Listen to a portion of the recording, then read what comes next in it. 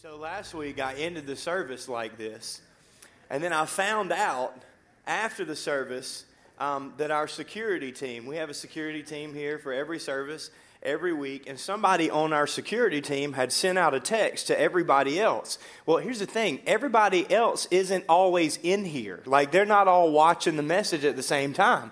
And so somebody sent a message out to our security team that said, "Man with a knife, should I take him out?" And there are some people that weren't, they're like, "Yeah, take him out. Like, don't let him stay there." So I didn't even know that this was going around, but this is how we ended last week. I brought this back out because I'm going to continue discussing a plan for purity this week. And by the way, this is authentic. This was made by the Maasai tribe in Kenya. Pastor Aaron DiMaggio brought me this when we couldn't find an authentic one while we were there. So this is, that's a real giraffe, right? Well, it's not a real giraffe, but it's a real stamp of a giraffe right there, and it's very sharp and it's very real. I brought this back out. Yesterday, we were doing something that I hate. It's called yard work. Who am I kidding? I hate all work.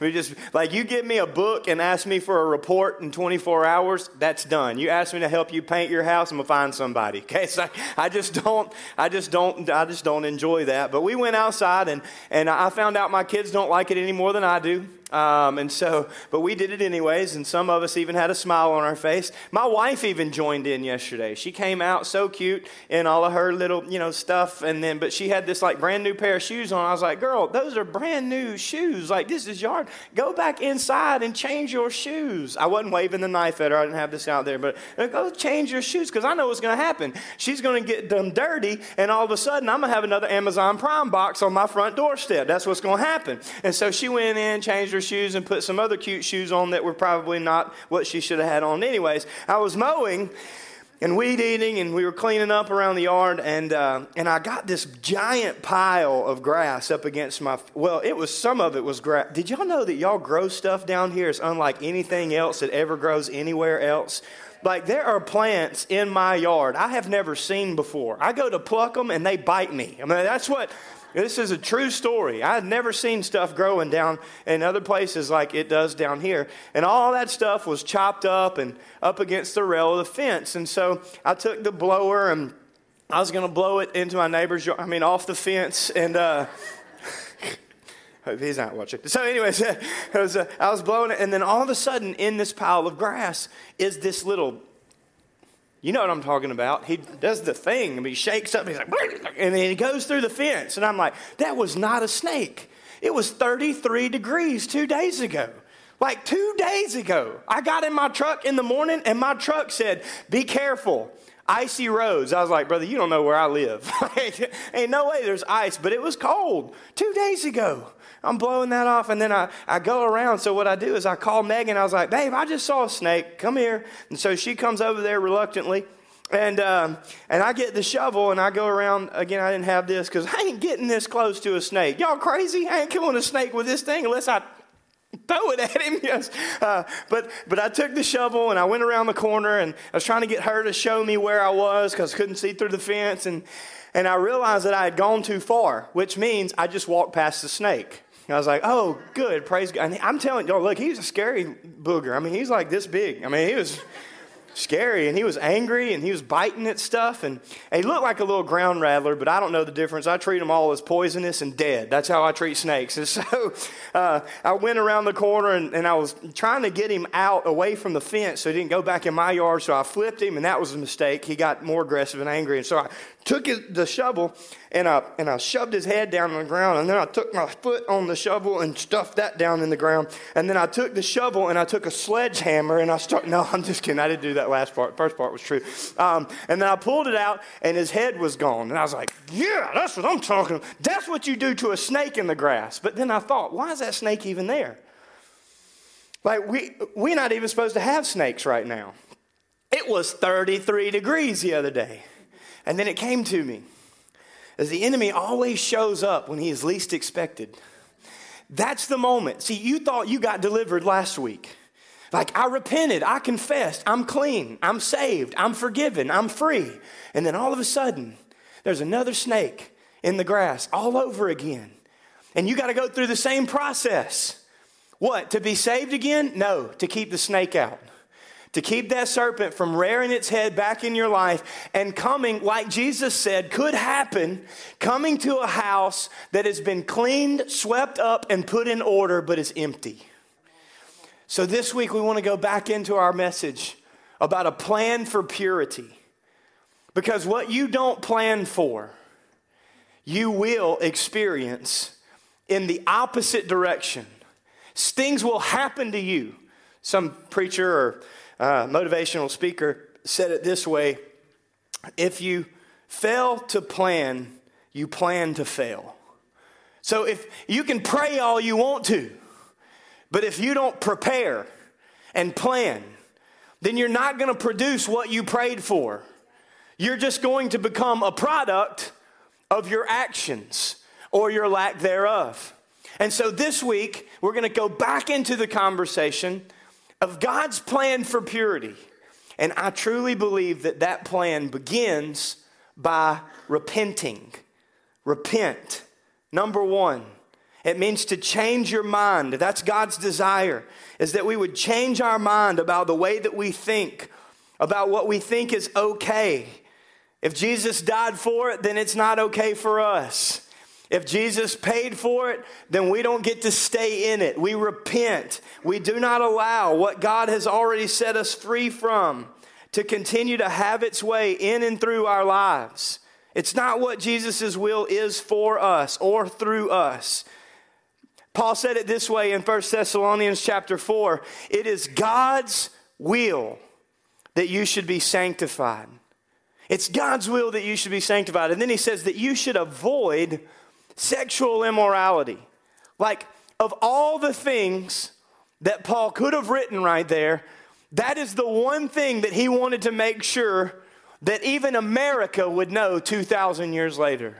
That this would be the snake in the grass that destroyed our relationship with Jesus, that destroyed our relationship with others, and ultimately destroyed us, even as his bride.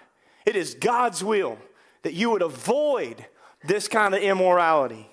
And I've heard people say, I've even been the person that said it at times. Oh, well, God understands. Everybody falls short. That's what everybody does. Everybody goes out and parties. Everybody is living together these days before marriage. Everybody is attracted. Everybody struggles in their attraction or their affiliation. Everybody is addicted to things in the secret that nobody else sees. God understands. Listen, just because God understands that something is happening doesn't mean that he's okay with it happening. Just because Jesus loves me doesn't mean he's going to leave me or let me continue the way that I was before he found me. We're coming back to that. My point is, don't assume that just because everybody else is doing it, that it's okay for you. First of all, everybody else ain't doing it.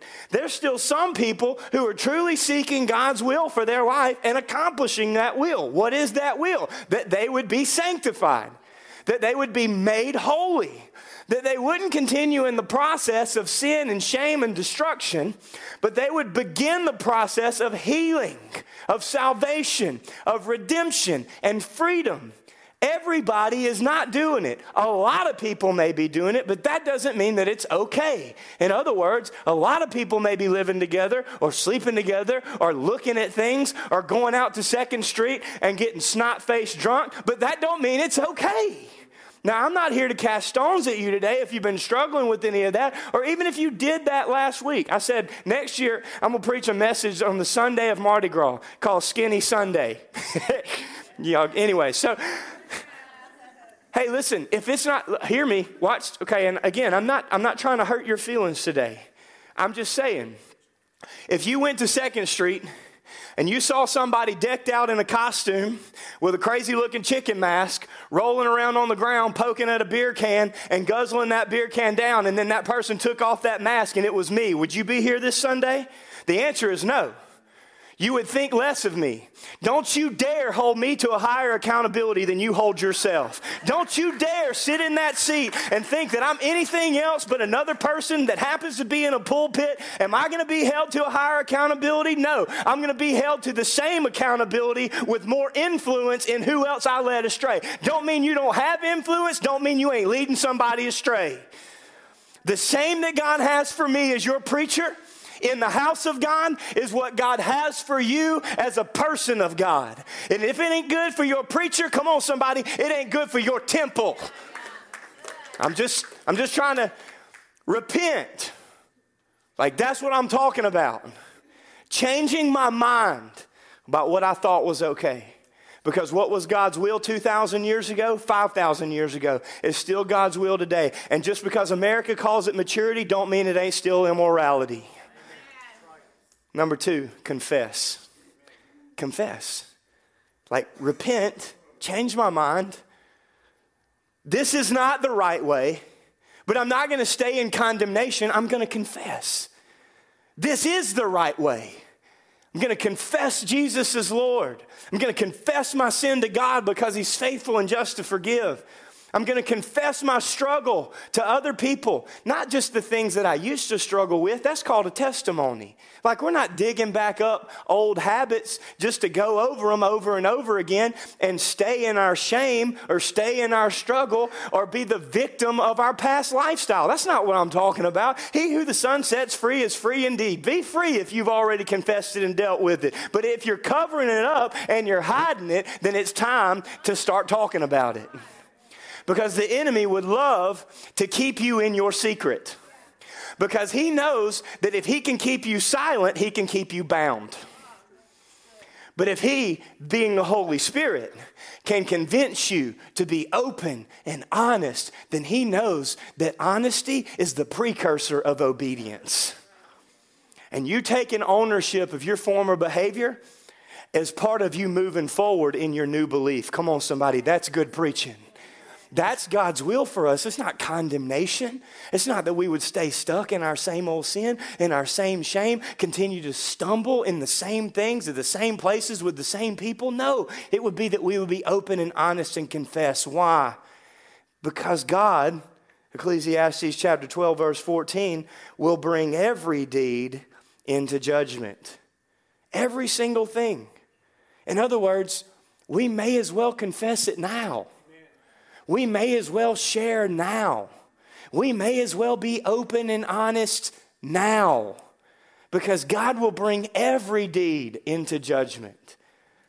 Along with every hidden thing, good and evil.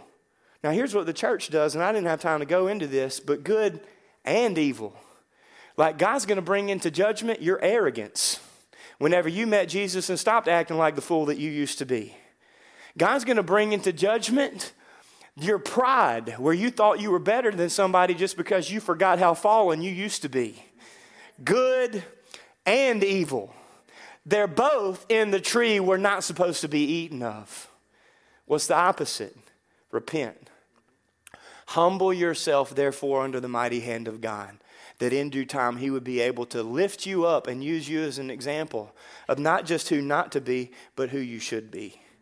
Repent and confess. Why? Because most of us would rather hide it than have a conversation. And you may even say, man, I'll hide that to my grave. The problem with hiding something into our grave means that we pay for it in eternity. And I can promise you that the consequence of confessing it on earth is going to be much less than the consequence of carrying it into eternity. So confess. Confession is the foundation of salvation. Confess with your mouth the Lord Jesus Christ. Confess your sin to God because He's faithful and just to forgive. What we cover to our grave, we pay for in eternity. But watch what Jesus did.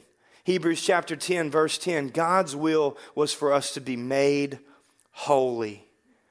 Not in the process of continuing in our sin and in our shame, but God's will was that we would be made holy by the sacrifice of the body of Jesus once and for all time. Verse 14, for by that one offering, he forever made perfect those who are being made holy. So the question is, what are you being made? Are you being made back into his image and likeness? Are you being made back into the former self that you wanted to be saved from? For he has made perfect those who are in the process currently of being made perfect. Sin will cost you more than you can ever afford to pay. And sin will take you further than you ever meant to go. But God. See, the good news is that it was by one offering that Jesus paid once and for all time. So whatever you've been through and whatever you've done, Jesus has paid for that. Whatever addiction you've had or currently fight, Jesus has paid for that. Whatever exhibition or exploratory action that you may have taken or may have been taken towards you, whatever act of disobedience, whatever apathy, Jesus paid for that. But here's a truth that we all need to understand.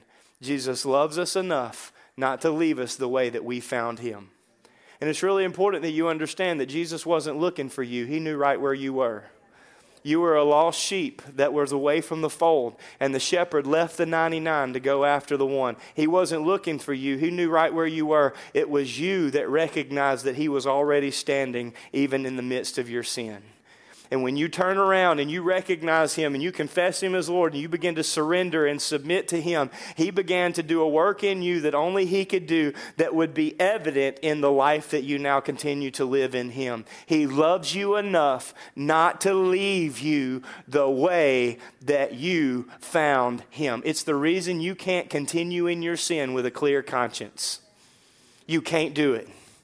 Not whenever you recognized him, not whenever you confessed him. You can't continue to be less than Jesus died for you to be whenever you confess him as Lord and allow him to begin to speak into your life. You repent and you confess. Number 3, you engage in the battle. This is where we're going today. I'm putting my sword up so that I don't accidentally knock it off the table and cut off my foot, because that's for real sharp. It is for really real sharp. Now, here's a funny story about engaging in the battle this morning. I want you to understand what this battle is and where it really takes place. Whoop, watch that step. On the way here today, I got here this morning and I realized that I had forgotten my sermon illustration. So I went up to our media team and Brooks could tell that I was looking for something and that I needed something. And I said, Brooks, I have forgotten my brain. Like I left my brain at home. And he's like, that's funny. I was like, no, really. Like, I called my wife. She's going to put my brain on the hood of her vehicle. Can you go back to my house and get my brain for me? And they were all laughing like, oh, yeah, no, this. And I'm like, no, for real. Like, I have like an actual like model of a brain I want to use today. I need you. I didn't like just forget my head. I legitimately like, this ain't my brain. We're calling him Fred. But it's an image. It's an image of a brain today. And I need you to understand that engaging in this battle begins right here. It's not just a battle of your hands. It's not just a battle of your habits. It's not even just a battle of your heart. That the battle that God wants you to win begins between your ears. But before we go to that place, you need to understand that the enemy that we fight doesn't fight fair. James, recording to some people that thought it may be God's fault that they were the way that they were, in chapter 1, verse 13, James says, remember, when you're being tempted, do not say, God is tempting me. God is never tempted to do wrong, and he never tempts anyone else. Well, I've been this way as long as I can remember. Hang on. Do not blame your exposure on your eternity. Just because you got something in you that's not supposed to be there doesn't mean that God put it there. We are still a fallen people in a fallen world. And you may be a certain way, that doesn't mean that God created you to be that way. Just because you have that feeling, you have that desire, or you have that thought, does not mean that it was God's desire or God's will for you to act on that thought.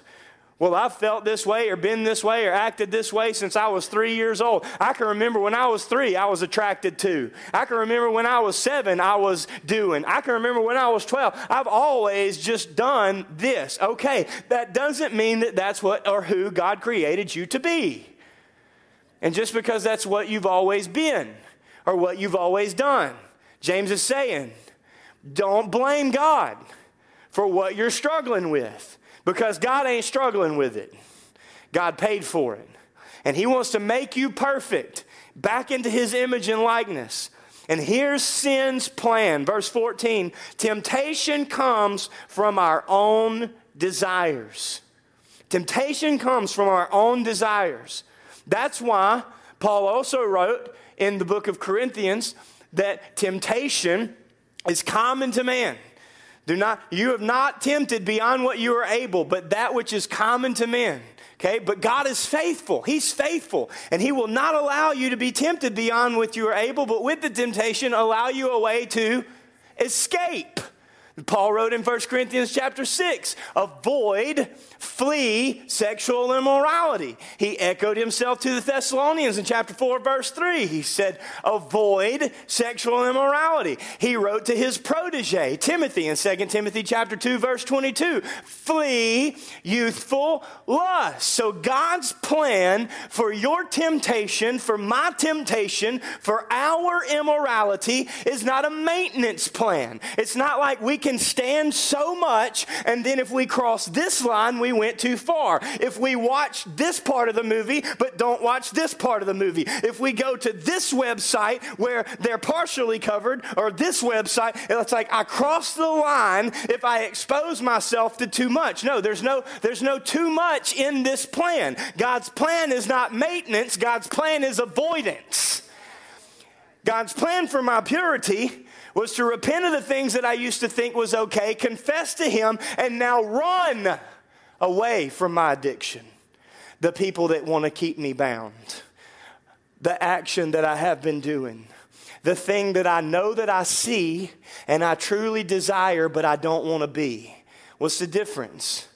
Discipline is denying yourself of what you want now for what you know you want most. Some of you have heard me say that. I'm going to say that a whole lot. It's the difference in you overcoming your addiction and you continuing to be bound by your addiction.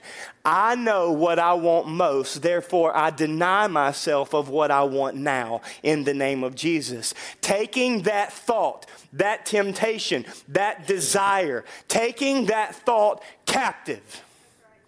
And making it, not begging God, oh Lord, please take it away. Take away the desire to sin. Take away this want. Take away this need. Oh God, I don't know why you No, the Bible still says His grace is sufficient for your every need. You may think you need what you're looking at, but what you really need is the grace that's sufficient for anything that you think you need. Take that thought captive and make it obey.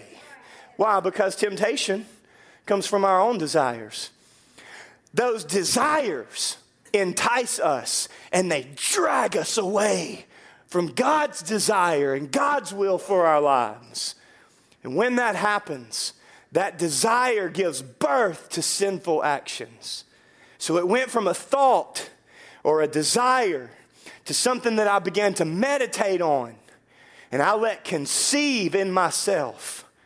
And the Bible says, as a man thinks, so he is. Take that thought captive. Make it obedient unto Christ. Or you're going to meditate on it, and it's going to conceive in you, and then it's going to begin to stir or incubate in you until all of a sudden something that you were just thinking about or you thought would be fun or was a pleasurable moment or an idea or a fantasy all of a sudden becomes your reality, and you act on that thing that you said you never wanted to do. It gives birth to sinful action. And when sin is allowed to grow, how is sin allowed to grow? When it's justified outside of the blood of Jesus. When you continue to do that sin and you accept it as okay because you're continuing to struggle.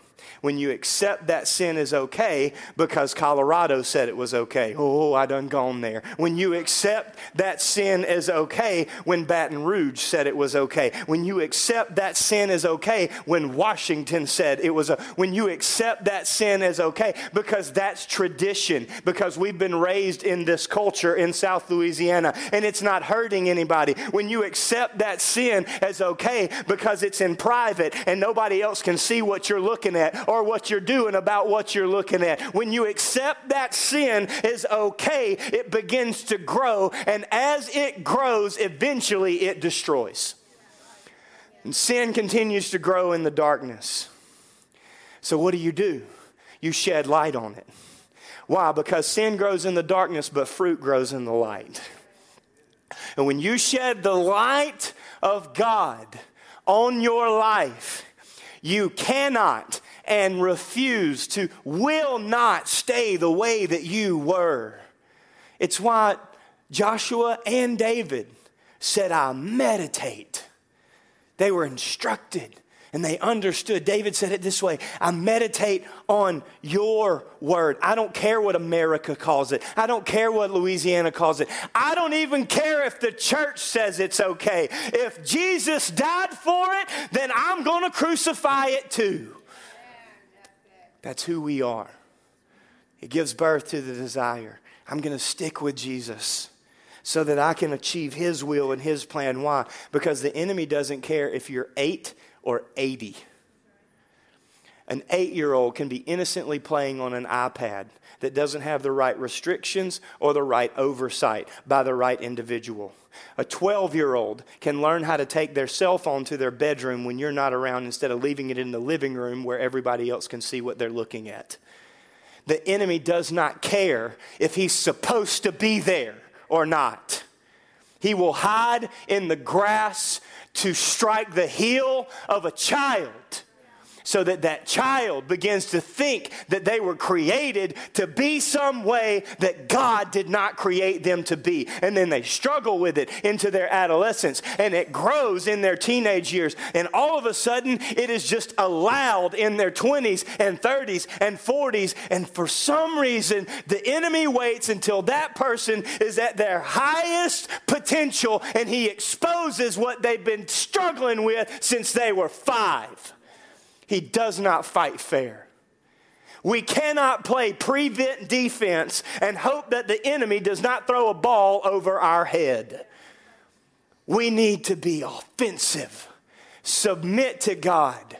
Resist the devil and or your devilish desires. Can I just remind you this morning that the enemy is not omnipresent? It means he can only be under one rock at a time. So he probably ain't under the one that's standing by you. It's probably not his fault that you continue to fall, that I continue to fall. I do understand, however, that it is not against flesh and blood against which we fight, but against powers and principalities of darkness. So I understand that the devil did fall and he took a third of heaven with him. 1/3 of heaven fell with him. So 1/3 of heaven is like a snake in the grass. You know what I need to do? I need to stand on guard. I need to sharpen my sword. I need to make sure that I'm guarding the right people and the right things and not assuming that the enemy's not going to come after me just because I bled the blood of Jesus last Sunday. I need to understand what God's will is for me and continue to pursue him for his will. Engaging in the battle. Where is the battle? Well, the battle is right here. It's the war between our ears. This is the hardest battle that you will ever face. Excuse you. This is the hardest battle right here. Will you show that picture of the brain? So on your left is a, fairly as normal as it can be brain. Ain't nobody's brain normal. Come on, somebody. We all messed up.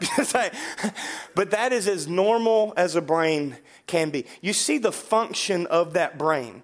Okay, in that picture, here's how this is working. I know this is a little tough to see, but in that picture, the function of that brain is taking place in the cortex and the prefrontal cortex. That's here and down in here, okay? This is the brain stem, and this is the limbic system. The cortex and the prefrontal cortex is where we reason and we make sound decisions, decisions that make sense, decisions that don't destroy our lives and or even our physical body. We make decisions on health. We make decisions on exercise. We make decisions on what movies we make right, reasonable decisions. The second picture is a scan of a brain on heroin. The third picture is the scan of a brain on pornographic material. The last two are pictures of a brain that is being controlled not by the cortex and the ability to reason and make sound decisions, but by the limbic system, which is the pleasure center of the brain.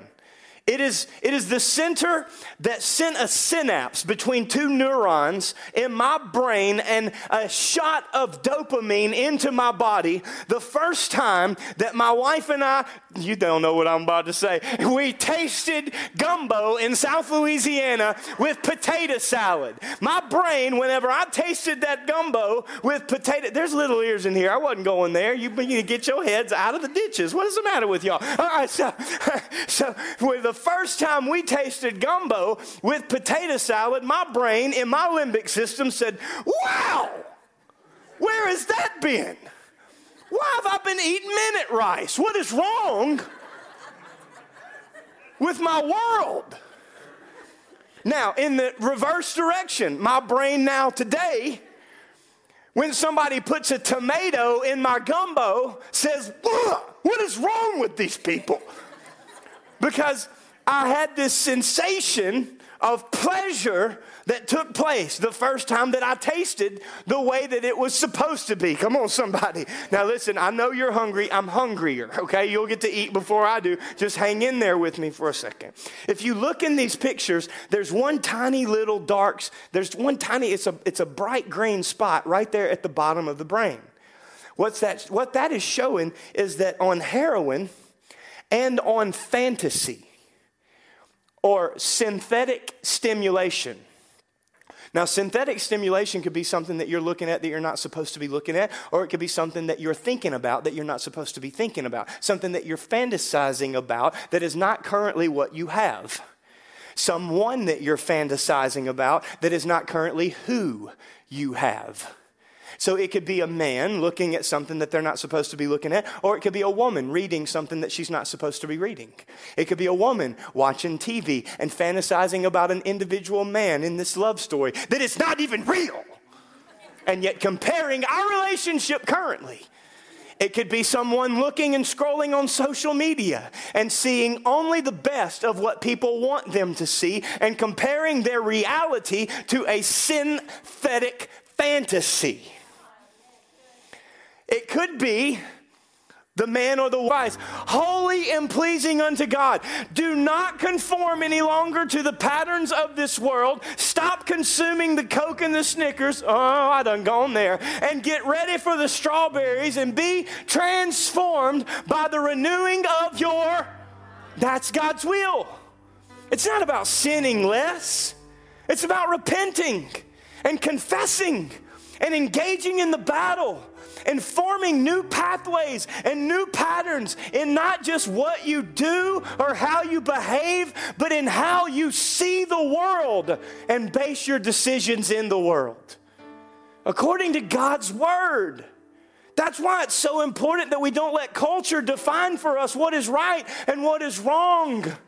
That we don't call mature what God and Paul and Moses and all of the writers under the unction of the Holy Spirit called immoral. But we build boundaries. And we don't just not look. Or I had a youth pastor one time, he's like, the first look's not sin. It's the second look that'll get you. So here's what I do. I look for a really long time, just once. If I look away or blink, I'm in sin. But as long as I don't look away and I don't look again, I'm not in sin. He said I can look. It's not a sin to see something. It's a sin to meditate on what you see. If that what you see is not God's will for you. If that which you desire is not God's will for you. If it's synthetic, build a boundary. Parents, can I help you? If all of a sudden your 12-year-old started taking 45-minute showers, hello, come on. We got to talk about it somewhere. Get out of there, boy. If all of a sudden you've got an 8, 10-year-old that can't go to the bathroom or their bedroom without their cellular device, if all of a sudden it seems like they are stuck to that thing, something's up, y'all. Leave that thing in the living room. They may hate you now, but they'll love you later. But you got to open up the opportunity to have a conversation. If they think that when they come to you, all you're going to do is crucify them and make them feel even more condemned than they already feel, guess what they're not going to do? But God didn't call you to be their friend. He called you to be their parent. Not just tell them, but train them and imitate it in the likeness of Jesus Christ. Leave that thing in the living room. Turn that thing off. I got my cell phone sitting right down there beside my wife. She's got every passcode. She knows every password. I can't even get into some websites because she forgot the passcode that she put on it. We got 11 failed attempts at trying to type something in so that I can even study for this series. Can't even go to conquerseries.com on my cell phone. Babe, please remember the passcode. I'm sorry. She does it again, shuts my phone down for an hour. Goes stone cold. I don't care. It's a boundary. When we, again, this is a third service only. When we send text messages to other people of the opposite sex, we put one another in the text message. I require our staff to do that. Why? Because I know that there's a snake in the grass waiting for an opportunity. We downloaded accountability software on every single device that anybody on this staff has in their personal and or public. And if you don't like it, that's fine. There's a bunch of churches with pastors out there that ain't worried about things that you're going to end up struggling with. But if you work here, we'll have accountability and we'll have boundaries.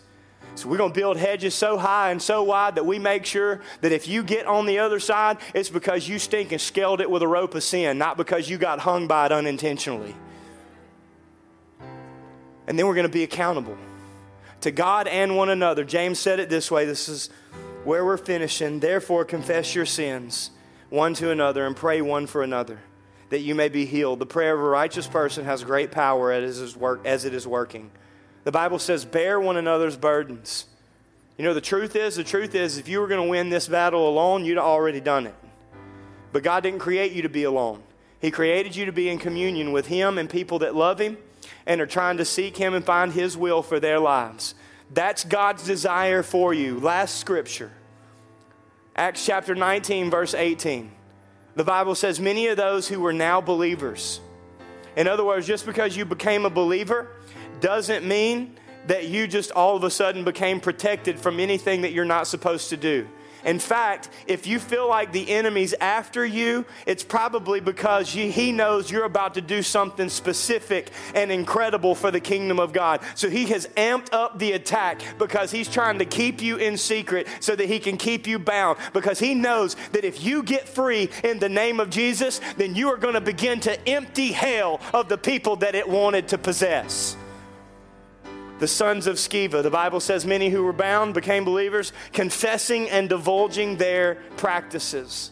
This is right at the end of this story of the sons of Sceva in Acts chapter 19. These sons went into this possessed man's house. Remember, I told you can't disciple a demon. There's only one thing, to cast it out in the name of Jesus. These guys went into this demoniac's house, and they began to try to cast out this demon. And here's what they said. In the name of Jesus that Paul preaches, I command you to come out. That demon looked back in their face and said, Jesus I know and Paul I know, but who are you? And that demoniac attacked those sons of Sceva, and they whipped them in the physical. That demoniac whipped them boys in the physical in the same way that they were in the spiritual. They ran out of that house as naked and ashamed in the physical as they were actually in the spiritual. Here's the point. Your victory will not be found in someone else's confession. Your victory will not be found in somebody else's relationship with Jesus. Your victory will not be found just because you happen to sit in these seats at this church, in this sanctuary. Your victory will not be found because you happen to surround yourself. Maybe that's part of your victory, but your victory will only be found when you confess Jesus as Lord, when you confess your sin, when you start to share your secret and you become open and honest, which will lead to obedience. And when you do that, your story of God's redemption in and through everything that you've been through and everything that you were, then and only then can your story inspire someone else's victory. It can't be done through somebody else. It can't be done through the Jesus that Paul preaches. It's got to be done in your personal relationship. Personal confession, and then I pray. I have never enjoyed my relationship with Jesus more than I do right now. I have never enjoyed my relationship with my bride more than I do right now. Because I began to engage the battle that is my purity. And the sin and the shame and the scars that only the blood of Jesus could cover in my life will not, in Jesus' name, even be known by my children or my children's children. Because God has already cleansed us and He is filling us and making us new. And our story will inspire somebody else's victory. You can't find victory in somebody else's confession. But if you will begin to know Jesus, if you will begin to find freedom, if you will begin to discover purpose, and you will begin to impact somebody else's eternity, then your story can inspire somebody else's victory. You can empty hell, engage in the battle, and be victorious in the name of Jesus. You are more than a conqueror in Christ Jesus our Lord. The same thing He did in me, He wants to do in you, young and elder alike. He wants to do in your children and your children's children. If you would bow your head, let's pray to Father. I pray right now, before we gather our things, before we get our stuff together, God, give you 90 seconds of evaluation. May we examine who we are and where we are in our relationship with you. God, is there any area of impurity in us? Is there any area of bitterness in us? Unforgiveness, disobedience, financial, physical, mental, spiritual? I want to encourage you. I want to challenge you right where you sit with every head bowed, every eye closed. Ask God that question. Lord, is there anything that I need to change today before I leave this place? Is there anything that I need to change? I need to write down. I need to do differently. I need to delete out of my phone. I need to throw away out of my music, out of my files. I need to build this boundary. I need to be accountable in this area. The Holy Spirit will let you know if you ask. Ask Him. Write it down. Make a mental note. I dare you to put it in your phone or write it down on the bulletin. Put it in your pocket. And begin to let God do something based on your obedience to what He's already done. Cleansing. Even the believers came confessing and divulging their practices. God, what do we need to change? What would cost us more in eternity if we don't confess it and deal with it here? Write it down. Deal with it.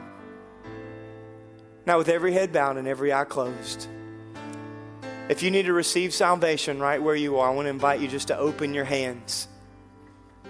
If you need to receive forgiveness today because you haven't been following Jesus, because you haven't been living His will for your life, If you need to receive forgiveness today for sin or shame or guilt or condemnation, right where you sit, I want to invite you. You don't even have to raise your hand. I just want to invite you to open your hands right where you are and begin the journey that is God's will for your life by believing, putting your belief in Him and confessing Him as Lord. Church, I want to ask you with hands open and hearts willing, let's all pray this prayer together out loud today as we bring this service to a conclusion, but we walk out of here transformed. Come on, let's say it out loud. Jesus, forgive me where I've fallen short, where I allowed my pleasures and my desires to be my decisions. Save me, cleanse me, heal me from the world, the enemy, and myself. Help me to follow you with all of my heart. Take my life and make it yours. In Jesus' name, amen.